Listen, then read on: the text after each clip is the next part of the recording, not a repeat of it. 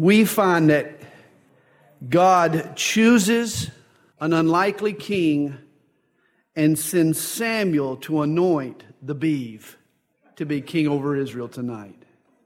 So we're in 1 Samuel chapter 16. You know, Israel desired a king for all the wrong reasons.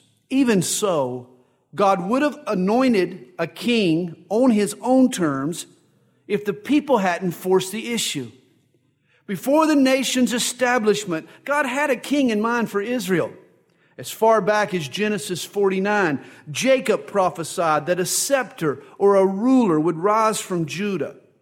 In Deuteronomy chapter 17, there God anticipated a king by providing rules for his conduct.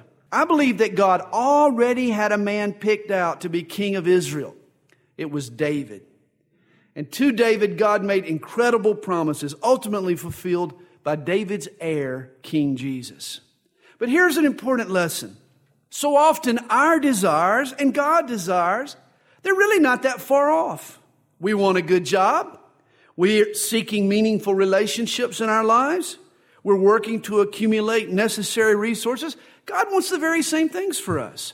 The conflict comes in why we want these blessings and how we go about getting them and whether we're willing to wait on God to bring them about. Our desires can go unchecked. They can spin out of control, or they can be governed by faith. By forcing the issue, Israel's desire for a king led to an undesirable king. Be careful when you force God's hand. That's the point. Uncontrolled desires lead to undesirable ends. Well, it didn't take long for Saul to prove that he was an unfit king. His failure to obey God after his victory over the Amalekites caused God to reject Saul's kingdom. I believe it was God's intention all along to appoint a king, but a godly king, a spiritual king, a king with character, a king with faith, all that Saul was not. Well, chapter 16 begins, "Now the Lord said to Samuel, 'How long will you mourn for Saul, seeing I have rejected him from reigning over Israel?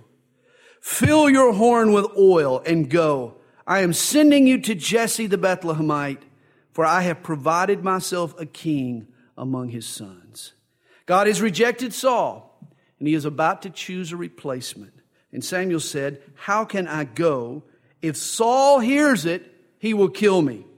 Now, chapter 15, verse 34 tells us that Samuel was in Ramah at the time, and Saul was in Gibeah. And in order to travel from Ramah to Bethlehem, where Jesse was, you had to pass through Gibeah. In other words, you had to walk right through Saul's backyard. And Samuel knew if the king learned the purpose of his mission, oh my, he would try to kill him, snuff him out. Saul had become an impulsive, paranoid, egotistical tyrant. You remember back in chapter 14, Saul had already proven how far he'd go to protect his position. Rather than admit his rash vow, you remember what he did? He tried to kill his own son, Jonathan. Saul had turned into a madman. Well, God provides Samuel a cover, he says. "Take a heifer with you and say, 'I have come to sacrifice to the Lord.' Then invite Jesse to the sacrifice, and I will show you what you shall do. You shall anoint for me the one I name to you." In other words, when Saul hears the word sacrifice to the Lord, don't worry, he'll lose interest. He won't follow you. Jesse will, but Saul won't. Saul is all about Saul. Jesse, on the other hand, would be a man happy to rejoice in an act of worship. So Samuel did what the Lord said and went to Bethlehem. And the elders of the town trembled at his coming and said, "Do you come peaceably?" And he said, "Peaceably, I have come to sacrifice to the Lord. Sanctify yourselves and come with me to the sacrifice." Then he sanctified Jesse and his sons and invited them to the sacrifice. So it was when they came that he looked at Eliab and said, "Surely the Lord's anointed is before him." Samuel took one look at Jesse's oldest boy and thought, this has got to be God's choice. He's so strong. He's so handsome. But isn't that exactly what they said about Saul? Once again, Samuel is about to choose a king for all the wrong reasons. He's only looking as far as his eyes can see. You know, construction experts explain that many of today's homeowners are using the wrong criteria when they search for a house. Here's what people who buy a house agonize over: the size of the bathtub, the width of the crown molding, and they ignore the really important stuff: the size of the floor joists, the strength of the foundation. These are the things that homeowners really ought to look for. They need to see beyond the surface issues and see the real important elements. So many people want a home with flash and splash. This may be how people choose a home, but it's not how God chooses servants to bless and to use. God looks at foundational issues. He looks below the surface at the heart. Man looks at the appearance. God looks at the heart. Now the Lord rescues Samuel from this shallow evaluation in verse 7. Do not look at his appearance or at the height of his stature, because I have refused him. For the Lord does not see as man sees, for man looks at the outward appearance, but the Lord looks at the heart. Hey, God rips off the veneer. God cuts right to the core. Image, stature, wardrobe, physical attractiveness, pious posturing never factor into God's analysis of a man. When God sizes a person up, He puts the tape measure not around the person's brain or around their bicep or around their waistline. Aren't you glad? He puts the tape measure around their heart. That's how God judges a person. You know, in one of Arthur Conan Doyle's novels, the hero, always the hero, Sherlock Holmes, he makes this statement. My favorite Sherlock Holmes statement. He says, "The most attractive woman I ever knew was hanged for poisoning 3 little children for their insurance money." So much for attractive women. So much for appearance. The book, The Faces of Greatness, contains photographs of the faces of 90 famous people. But of those 90 faces, 70 have noticeable blemishes. 35 have moles or warts. 13 have multiple freckles or liver spots. 20 have obvious acne or other pimples. And 2 have highly visible scars. And yet each one of those 70 people overcame a flawed appearance by possessing a courageous heart. Here's my point. God doesn't care about a person's appearance, and neither should we. The color of your skin, the cut of your clothes, the style of your hair is totally irrelevant to God. If a guy comes into our church with a purple mohawk and a facial tattoo and a hardware store full of body piercings, don't you sit back with a judgmental attitude. Reach out in love. Look beyond the outward appearance. Always look to the person's heart. Our job is to represent God, not our own bias and our own prejudice. And you know, sometimes God will use people who don't fit the mold, who don't really look the part, just to remind us that His qualifications, His requirements are different from our own. I'll never forget the night I made a hospital call down at the DeKalb General Hospital, and I decided to go on my motorcycle. In fact, I parked my bike in the clergy parking lot, stuck my parking permit on the fairing of my motorcycle. And when I went to leave the parking lot, I held up my ticket to the attendant, and he just stared right past my ticket. And he looked at me real strange. And I said, "I'm a pastor. I need to leave." And he looked at me on my motorcycle, and I was wearing a kind of a black jacket and, a helmet and all. And I could tell he was sizing me up, man. Finally, I just looked at him and I said, "Hey, they just don't make them like they used to." Don't size somebody up based on their outward appearance. This is how man judges, but God looks deeper. God looks at the heart. Verse 8. So Jesse called Abinadab and made him pass before Samuel. Wasn't Eliab? Wasn't Abinadab? And he said, "Neither has the Lord chosen this one."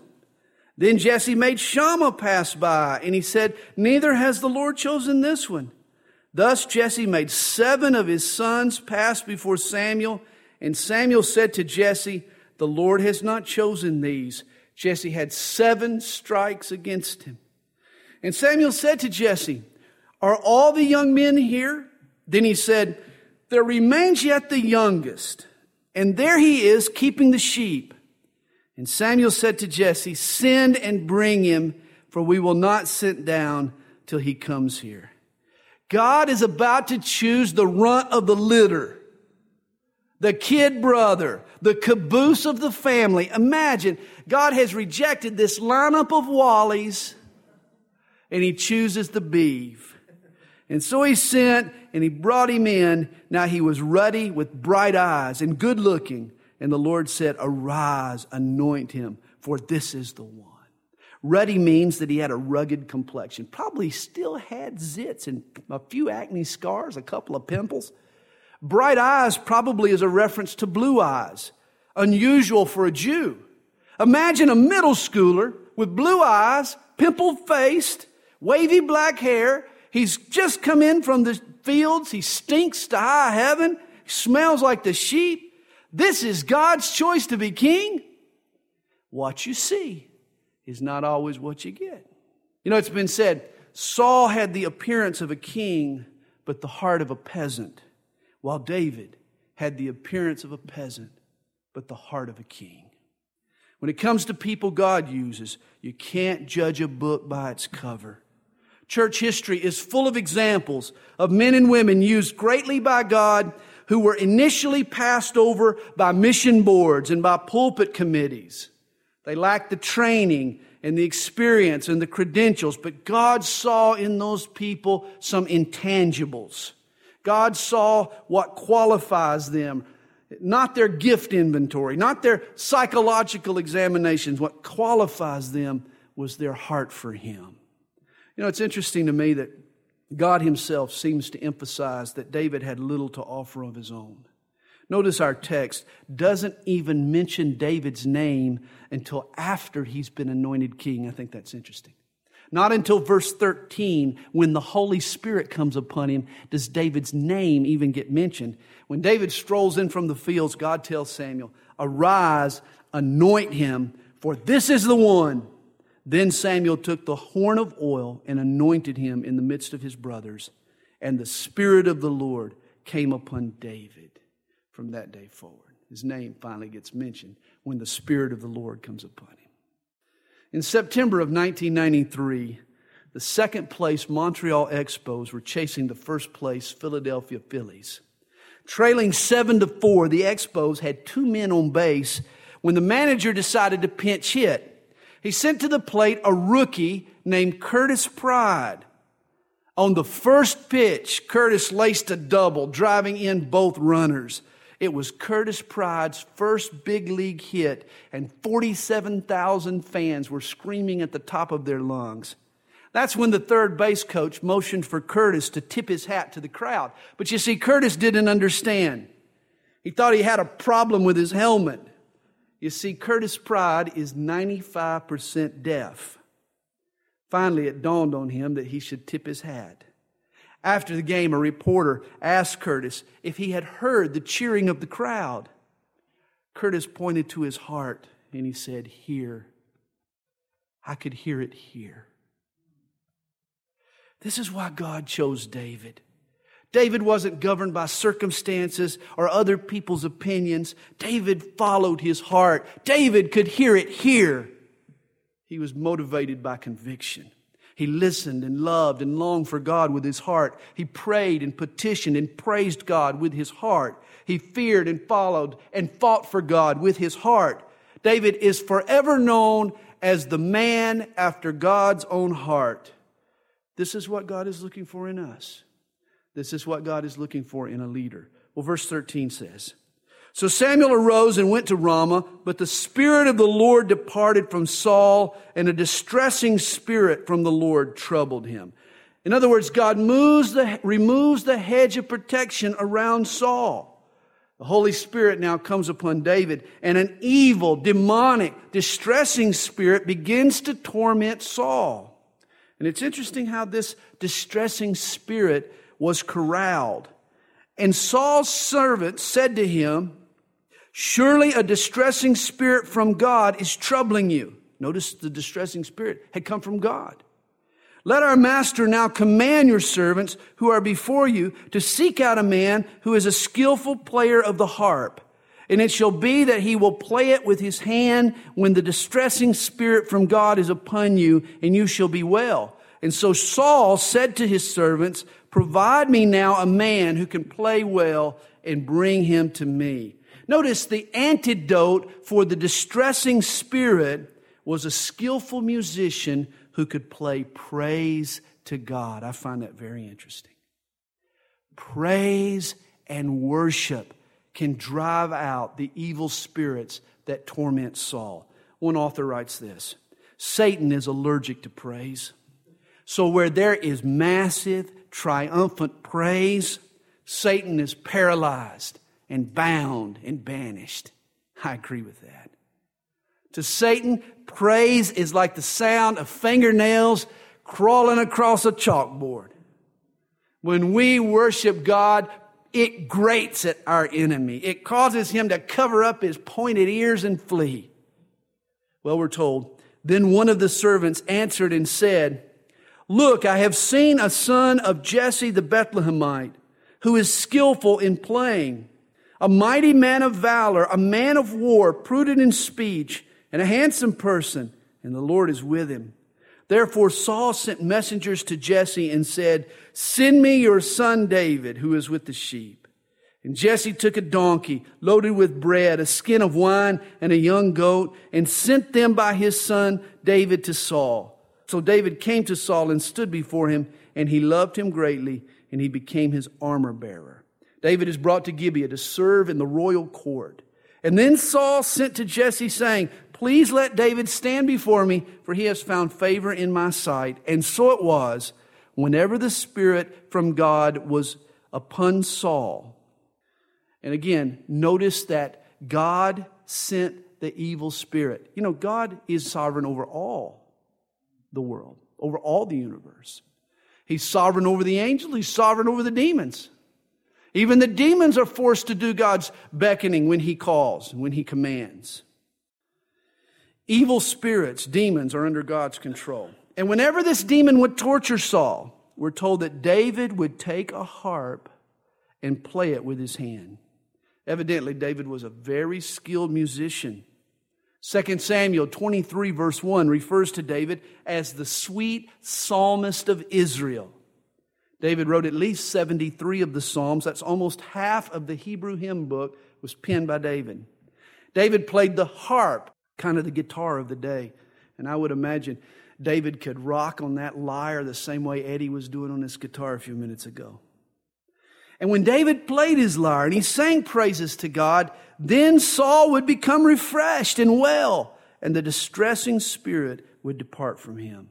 You know, we don't usually think of worship and warfare as going together, but they do. Praise to God reminds Satan of his inferiority and the folly of his insurrection. When we glorify God, Satan must either stop the praise or drop his diabolical work and run. This is what happened when Saul would go into one of his funks. David was called in to praise the Lord, and as he did, the demon departed. You know, on occasion, I can sense an emotional cloud sort of rolling in like a sudden summer thunderstorm. And you know, I've learned to recognize those kinds of moods as spiritual attacks. And I have found that the sure cure against that kind of, sudden depression is to just stop what I'm doing and take a few moments and spend some time worshiping the Lord. Whenever I do, the cloud rolls out as quickly as it rolled in. Victory is won. I'm telling you, praise is powerful. Well, chapter 17 begins. Now the Philistines gathered their armies together to battle and were gathered together at Socoh, which belongs to Judah. They encamped between Socoh and Ezekah and Ephes-dammim, and Saul and the men of Israel were gathered together, and they encamped in the valley of Elah and drew up in battle array against the Philistines. The Philistines stood on a mountain on one side, and Israel stood on a mountain on the other side with a valley between them. The Valley of Elah is 1 mile wide, and there's a brook about 20 feet wide that cuts through the valley, and it overflows during the rainy season. Whenever we go to Israel, we always make a trip down to the Valley of Elah. There's a McDonald's nearby, so it's kind of a dual purpose. Today, wheat rises in the Valley of Elah. Today, there's wheat where armies once stood. Verse 4. And a champion went out from the camp of the Philistines, named Goliath from Gath, whose height was 6 cubits and a span, about 9 foot 9 inches. Goliath was 3 inches shy of bumping his head on a basketball goal. It's interesting that there are non-biblical sources, historians, that have reported during their time men of enormous height. Herodotus, Diodorus, Siculus, Pliny, all mention people at least 7 cubits tall, even taller than Goliath. Did you know that a man named Robert Wadlow was 8 foot 11 inches when he died on July the 15th, 1940? Goliath's enormous height seems strange to us, but it's not without precedent. We're told that he had a bronze helmet on his head, and he was armed with a coat of mail, and the weight of the coat was 5,000 shekels of bronze. Goliath's body armor weighed 150 pounds. Imagine. A coat of mail consisted of metal strips sewn together with leather. Goliath's armor had the strength of steel, but the flexibility to fight. He also had bronze greaves on his legs, sort of like catcher's shin guards. And he had a bronze javelin between his shoulders. Now the staff of his spear was like a weaver's beam. We're talking a thick, stout piece of timber, probably 2.5 to 3 inches in diameter. Throwing that spear would be like throwing a balance beam. Can you imagine the strength that it took? And his iron spearhead weighed 600 shekels, and a shield bearer went before him. Goliath carried this huge spear, and its head alone weighed 600 shekels, or 20 pounds. Just the spearhead. Imagine the strength that it took to chunk the spear. If Goliath were around today, we'd all have accused him of taking steroids. And he may have been guilty of far worse. For this word, translated giant, is actually the Hebrew word Nephilim. And it's used back in Genesis chapter 6 for the offspring of the sons of God and the daughters of men. Of course, in the Old Testament, the sons of God was a term used to refer to the angels. And it's possible that fallen angels or demons had taken human form and had sexual relations with women on earth. Jude calls them the angels who did not keep their proper domain. You remember this was going on in a widespread manner before the flood. That's one of the reasons God had to judge the earth and start over with Noah and his family. Apparently, though, isolated outbreaks of the same perversion had occurred later on in Palestine. That's why God had taken such severe measures among the people when He told Moses, when you go in and when you fight against the people, you're to kill them all. Don't leave any survivors, because they were a polluted race. The spies who went in to the land of Israel, remember what they reported? There are giants in the land. They reported the existence of these Nephilim. Deuteronomy chapter 3 notes a Canaanite king by the name of Og, who was said to be a giant. Still later, in Joshua chapter 14, Caleb fought against the sons of Anak, who Numbers chapter 13 refers to as Nephilim. And guess where the Anakim, the sons of Anak, lived in the days of the judges? Joshua 11 verse 22 will tell you that they lived in the city of Gath, which was whose hometown? Goliath's. Goliath may have been the product of spiritual performance enhancers. a sort of demonic steroids. And if this is true, Goliath was more of an agent of Satan and an enemy of God than we might have first assumed. This encounter in the Valley of Elah is definitely a case of spiritual warfare. This is a spiritual showdown. Now, Goliath not only had size, but he had a mouth. He could talk some smack. Goliath was a trash talker. As a matter of fact, one extra biblical source, the Targum of Jonathan, a Jewish writing, it claims that Goliath had boasted of being the Philistine who killed the sons of Eli, Hophni and Phinehas, and had drugged the ark and put it in the temple of Dagon. He claimed to have killed countless Hebrews. Apparently, Goliath was the Philistine counterpart of Samson. Verse 8. Then he stood and cried out to the armies of Israel and said to them, "Why have you come out to line up for battle? Am I not a Philistine and you the servants of Saul? Choose a man for yourselves and let him come down to me. If he is able to fight with me and kill me, then we will be your servants. But if I prevail against him and kill him, then you shall be our servants and serve us." Now, you got to understand, ancient warfare was brutal. It was always hand-to-hand combat. It was ugly. It was bloody. It was brutal. Even the victorious army suffered thousands of casualties. Often, rather than fight a battle, armies would send out a champion who would sort of square off in a winner-take-all death match. In verse 4, Goliath is called the Philistines' champion. And that Hebrew word champion means middleman. Goliath was the Philistines' representative, and he taunted Israel to send out a man who would accept his challenge and be the Israelites' champion. He was looking for a man brave enough to fight him, and daily the challenge went out from Goliath. Verse 10, and the Philistine said, "I defy the armies of Israel this day. Give me a man that we may fight together." Can't you find somebody brave enough? And when Saul and all Israel heard these words of the Philistine, they were dismayed and greatly afraid. And if we were looking for a counterpart in Israel to take on Goliath, who was the tallest man in Israel? We learned that, Saul. The king would have been the only man who came closest to matching Goliath's physicality. The only problem was our king was a midget spiritually. He was a coward.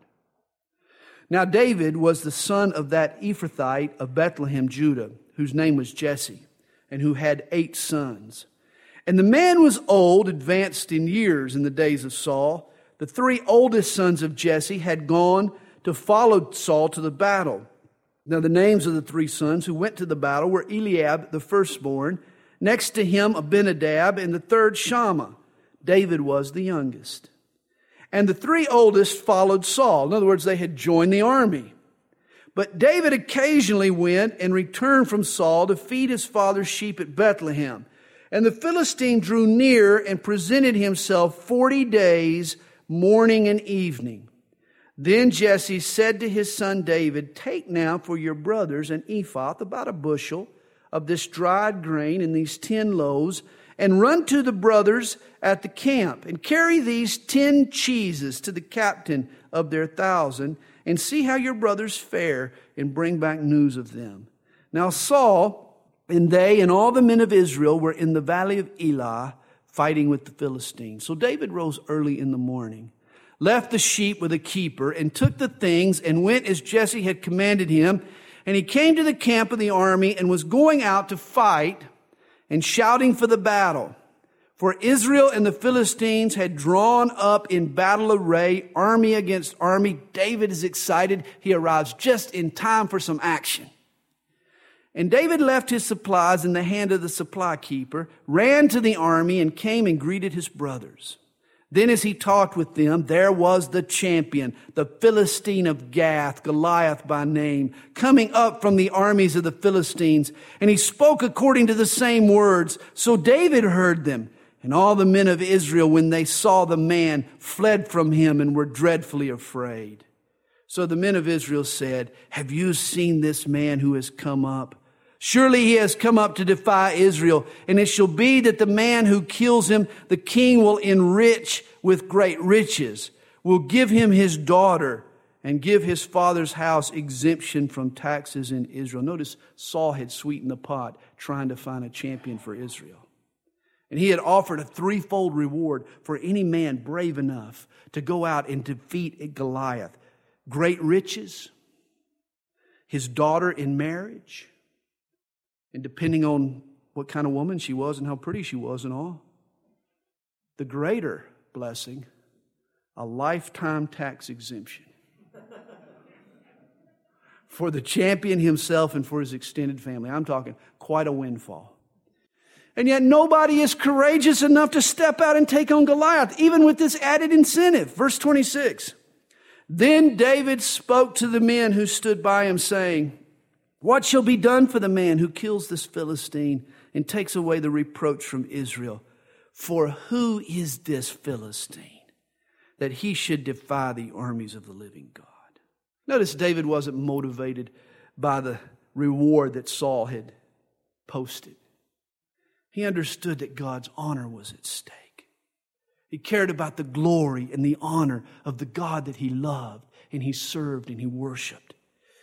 And the people answered him in this manner, saying, so shall it be done for the man who kills him. Now Eliab, his oldest brother, heard when he spoke to the men, and Eliab's anger was aroused against David, and he said, why did you come down here? With whom have you left those few sheep in the wilderness? In other words, he's questioning his little brother's motive. Eliab sneers, I know your pride and the insolence of your heart, for you have just come down here to see the battle. You're just showing off again, David. He's accusing David of grandstanding. You know, I think the older brother was jealous of the younger brother's courage and faith. Wally's scared to death, and when the beaver shows some courage, he gets jealous. You know, it's sad when your own brother tries to douse your faith. At times, this is the biggest opposition of faith. It's not the scorn of the enemy, but it's the skepticism of a friend. And I wonder how often that occurs in church, where someone rises up in courage, someone wants to do a brave thing from God, and their own brother gets jealous and wants to douse their courage. I hope that didn't happen here. Well, David said, what have I done now? Is there not a cause?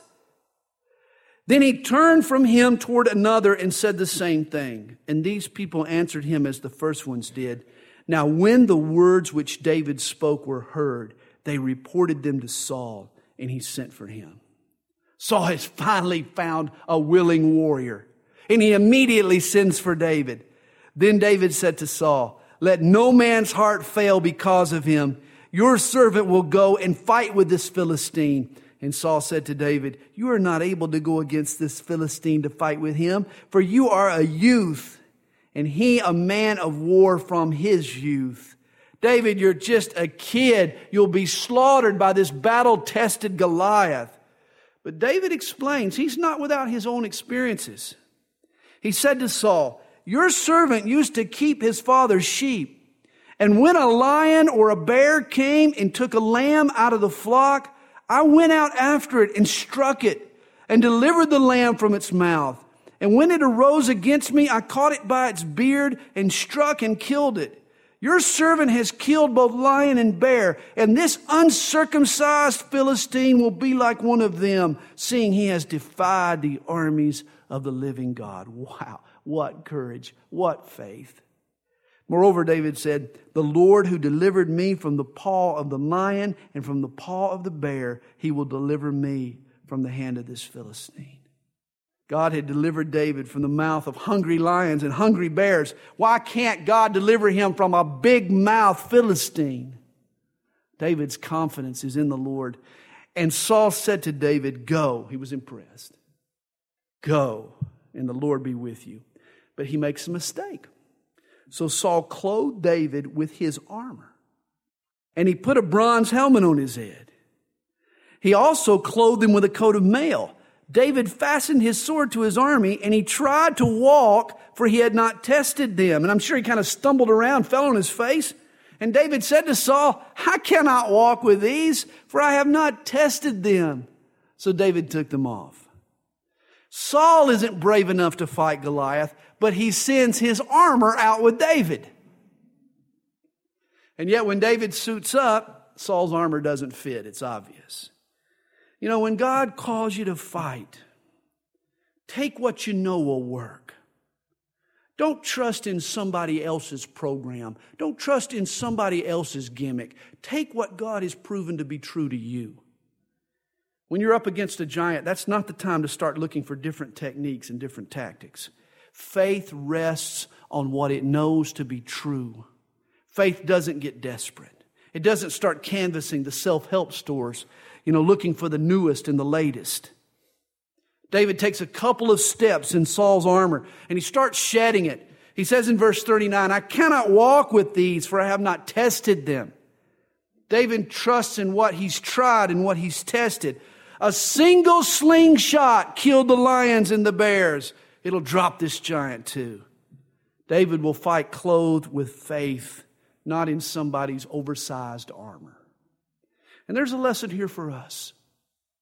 If the Bible, if prayer, if the power of the Holy Spirit has strengthened saints for centuries and sustained believers in the throes of death and worked miracles and won victories and even slain giants in Jesus' name, then why should I feel I need to adopt the latest Christian fad?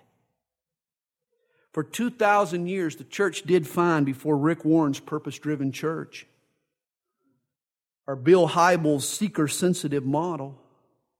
Now, hey, I'm not complaining. I'm not criticizing. God has used these methods with Rick and with Bill. But rather than strap on their armor, I've got to trust in what God has shown me. So many times we think the Bible's not enough, that prayer's not enough, that the power of the Holy Spirit's not enough. And so we think we've got to adopt all these little things that are going on out there. Trust me, God has given us the tools in His Word, through prayer, through His Spirit, that have won many, many a victory before this latest fad came along. It has sustained the church in the throes of persecution and over countless centuries. It'll work for you too, don't worry. Well, this is what David does, verse 40. Then he took his staff in his hand, and he chose for himself 5 smooth stones from the brook, and put them in a shepherd's bag, in a pouch which he had, and his sling was in his hand, and he drew near to the Philistine. And of course the question always arises, why did David pick up 5 smooth stones? Was he afraid he'd miss? Did he need 5 shots? No. We learn in 2 Samuel chapter 21 that Goliath had 4 brothers. True. David was planning 1 shot for Goliath, and then if his brothers wanted to jump in the fray, he'd knock them out too. That's why he took 5 smooth stones. So the Philistines came and began drawing near to David, and the man who bore the shield went before him. And when the Philistine looked about and saw David, he disdained him, for he was only a youth, ruddy and good looking. And so the Philistine said to David, am I a dog that you come to me with sticks? And the Philistine cursed David by his gods. One commentator has suggested that when Goliath lifted his head to his supposed gods, his helmet fell off, leaving his forehead unprotected and providing David a clear shot. Wouldn't that be ironic? As he's lifting his head to his gods, he exposes himself. And the Philistine said to David, come to me, and I will give your flesh to the birds of the air and the beasts of the field. Then David said to the Philistine, you come to me with a sword, with a spear, and with a javelin, but I come to you in the name of the Lord of hosts, the God of the armies of Israel, whom you have defiled. This day the Lord will deliver you into my hand, and I will strike you and take your head from you. David's certainly not intimidated, is he? And this day I will give the carcasses of the camps of the Philistines to the birds of the air and the wild beasts of the earth, that all the earth may know that there is a God in Israel. Then all this assembly shall know that the Lord does not save with sword and with spear, for the battle is the Lord's, and He will give you into our hands. David went out into this battle clothed with armor, trust me. But it wasn't Saul's armor. It was the armor of God. It was the belt of truth and the breastplate of righteousness and the spikes of peace and the shield of faith and the helmet of salvation and the sword of the Spirit, which is the Word of God. David went out clothed in armor, all right, but not Saul's armor. It was the armor of God. Verse 48. So it was when the Philistine arose and came and drew near to meet David, that David hastened and ran toward the army to meet the Philistine. Then David put his hand in his bag and took out a stone, and he slung it, and he struck the Philistine in the forehead, so that the stone sank into his forehead, and he fell on his face to the earth. Boom! David took aim. He twirled his sling, and then he slung that stone through the air. And I don't think it was just that David was a good shot. I think at the very moment that stone left his sling, God took over the trajectory of that rock to ensure that it landed right between the two big fat eyeballs on Goliath's head. I believe God took that stone and made sure it landed between the eyes that David had looked into so fearlessly and so squarely. And I'll bet you the thud was heard all the way back in Bethlehem. Mighty Goliath didn't know what hit him. The stone sank into his forehead and he fell on his face. So David prevailed over the Philistine with a sling and a stone and struck the Philistine and killed him. But there was no sword in the hand of David. Therefore David ran and stood over the Philistine, took his sword. It probably took both hands for little David to lift up Goliath's mighty sword, for this middle schooler to pick up the warrior's sword. And he drew it out of his sheath and killed him and chopped off his head with it. With one swoop of Goliath's sword, David chopped off the giant's head. God had given him the victory. The camp of Israel was supercharged by God's victory. The Philistines were deflated. David was triumphant. Israel had finally gotten ahead. A rout was on. And when the Philistines saw that their champion was dead, they fled. Now the men of Israel and Judah arose and shouted and pursued the Philistine as far as the entrance of the valley into the gates of Ekron. And the wounded of the Philistines fell along the road to Shaaraim, even as far as Gath and Ekron. Then the children of Israel returned from chasing the Philistines, and they plundered their tents. And David took the head of the Philistine and brought it to Jerusalem, but he put his armor in his tent, kept the head as a trophy. When Saul saw David going out against the Philistine, he said to Abner, the commander of the army, "Abner, whose son is this youth?" And Abner said, "As your soul lives, O king, I do not know." So the king said, "Inquire whose son this young man is." Then as David returned from the slaughter of the Philistine, Abner took him and brought him before Saul with the head of the Philistine in his hand. What a picture. David holding Goliath's head by his hair, blood still dripping from his severed aorta. What a picture. And Saul said to him, "Whose son are you, young man?" And so David answered, "I am the son of your servant Jesse, the Bethlehemite." Chapter 18. Now when he had finished speaking to Saul, the soul of Jonathan was knit to the soul of David. And Jonathan loved him as his own soul. You remember, Jonathan was also a man of faith. Remember his venture of faith back in chapter 14, his daring venture of faith? With David's victory over Goliath, Jonathan sees in David a kindred spirit. They both love God. They're both jealous for God's glory. Aristotle once wrote, "Friendship is a single soul dwelling in two bodies." This was the case with David and Jonathan. They had so much in common, and they became fast friends. Saul took David that day and would not let him go home to his father's house anymore. He became a permanent member of Saul's court. Verse 3, then Jonathan and David made a covenant because he loved him as his own soul. And Jonathan took off the robe that was on him and gave it to David with his armor, even to his sword and his bow and his belt. Now, this was a deeply devoted friendship despite being fraught with complications. Understand the dynamic between David and Jonathan. As Saul's son, Jonathan had the right of succession to the throne. Jonathan was destined to be king in Saul's dynasty. He was Saul's successor. But David was God's choice. David had a spiritual claim, and you can see the potential conflict between these two men. And yet, despite that conflict, Jonathan never once resented God's appointment of David. It's amazing. As a matter of fact, here Jonathan submits to David's authority by surrendering to him his sword. This is a powerful action on his part. I think it's a credit to both men that they remained friends and through it all never became rivals. Well, verse 5 says, so David went out whenever Saul sent him and behaved wisely. And Saul set him over the men of war. David was the head of the IDF, Israel's Department of Defense. And he was accepted in the sight of all the people and also in the sight of Saul's servants.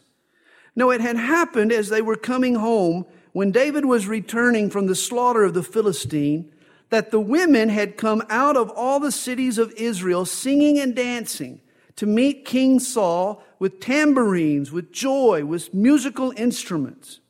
And so the women sang as they danced and said, Saul has slain his thousands and David his 10,000s.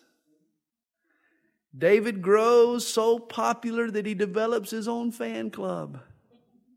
They're singing, they're dancing in the streets. Saul has slain his thousands, but David has slain his 10,000s. And how do you think Saul reacted to getting second billing? Oh my. Verse 8. Then Saul was very angry, and the saying displeased him. And he said, they have ascribed to David 10,000s, and to me they have ascribed only thousands. Now what more can he have but the kingdom? Saul doesn't like being the undercard. David is more popular than the king, and Saul is jealous. And so Saul eyed David from that day forward. Guys, beware of jealousy. If God uses you to slay thousands, be happy with that. I'll take that. Don't get jealous, though, when God uses your brother or your sister to slay tens of thousands. F.B. Meyer warns us, jealousy is one of the worst temptations that can beset us. It arises in the most unexpected ways and times. When everyone around us is possessed by a common joy, it steals in like a ghost and settles down on some heart when it scourges with whips of fury. Resist its first entrance. While I'm glorifying God, I notice the work that God has done through another person, and I become jealous. Beware, jealousy is a slippery sin. And it happened on the next day that the distressing spirit from God came upon Saul. Notice what happens when he harbors sin in his heart. He's inviting this distressing spirit back. And he prophesied inside the house. So David played music with his hand as at other times, but there was a spear in Saul's hand. Suddenly, out of nowhere, Saul erupts in this demonically inspired rage. And Saul cast the spear, for he said, I will pin David to the wall. But David escaped his presence, and it happened twice. Saul chunks the spear at David's head. I'm going to pin him against the wall, which teaches us, never put a javelin next to a jealous person, nor a telephone, nor an email, nor an instant messaging, nor a little chat line. There are a lot of ways to pin an innocent person against a wall. Beware of jealousy. It's amazing that David never tried to do to Saul what he had done to Goliath. He could have pulled Saul's spear out of the wall and chunked it back. Ever thought of that? But Saul was not an uncircumcised Philistine. He was Israel's king. He was God's anointed. And David knew that one day he would be king. And he expected others to honor his appointment. Therefore, he needed to honor Saul's appointment. Again, David was a man motivated by principle, not convenience. He was a man motivated by conviction, not anger or revenge or circumstance. Verse 12. Now Saul was afraid of David because the Lord was with him, but had departed from Saul. Therefore Saul removed him from his presence. In other words, the royal court was no longer big enough for both David and Saul. And made him his captain over 1,000, and he went out and came in before the people. And David behaved wisely in all his ways, and the Lord was with him. Therefore, when Saul saw that he behaved very wisely, he was afraid of him. But all Israel and Judah loved David, because he went out and came in before them. Then Saul said to David, "Here is my older daughter Merab. I will give her to you as a wife. Only be valiant for me and fight the Lord's battles." Now you recall Saul was in David's debt. He had promised a daughter to the man who killed Goliath. But Saul's motive here is not to pay off a debt or to make a promise. He has some ulterior motives. Notice, for Saul thought, "Let my hand not be against him, but let the hand of the Philistines be against him." He's going to create a little ruse here, whereby he's going to send David out in harm's way, and hopefully the Philistines will kill David rather than Saul have to do the dirty work. So David said to Saul, "Who am I, and what is my life?" Notice his humility. "Or my father's family in Israel, that I should be son-in-law to the king." But it happened at the time when Merab, Saul's daughter, should have been given to David, that she was given to Adriel, the Meholathite, as a wife.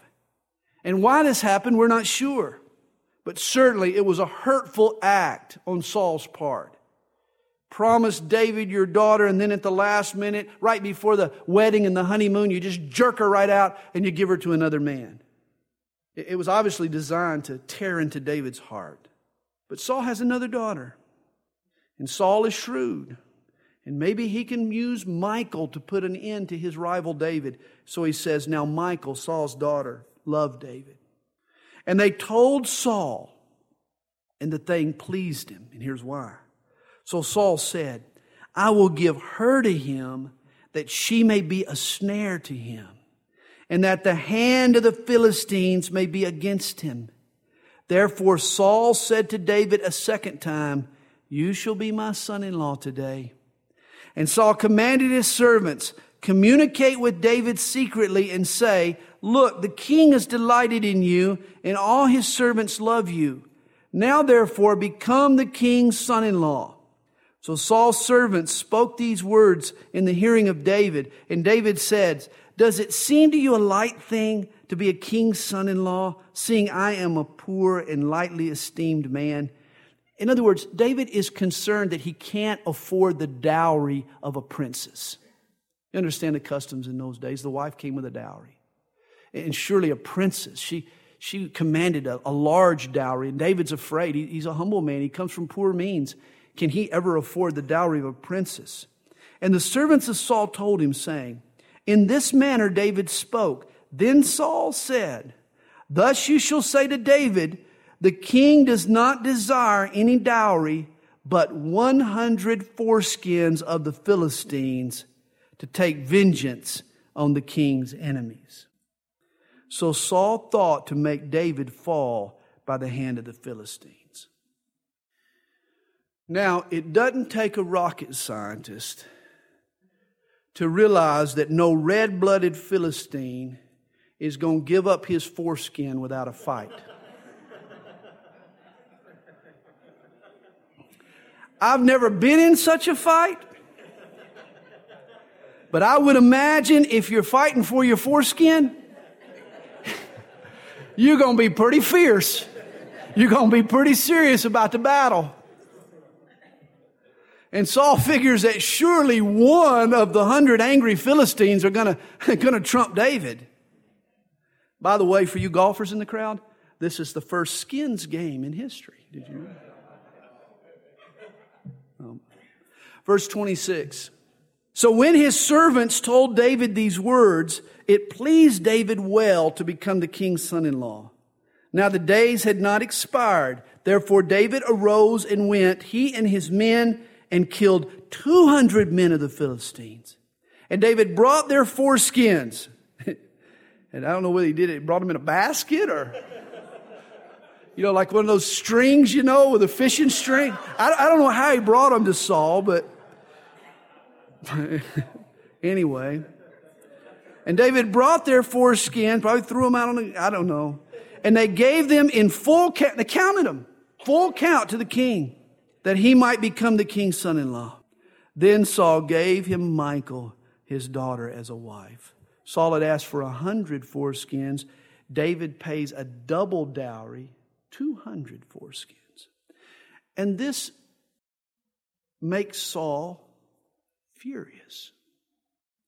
Thus Saul saw and knew that the Lord was with David, and that Michal, Saul's daughter, loved him. And Saul was still more afraid of David. So Saul became David's enemy continually.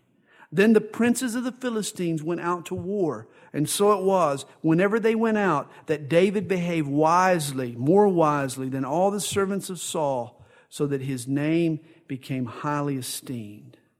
You see, all that Saul does to harm David backfires on Saul. David grows in stature while Saul continues to shrink.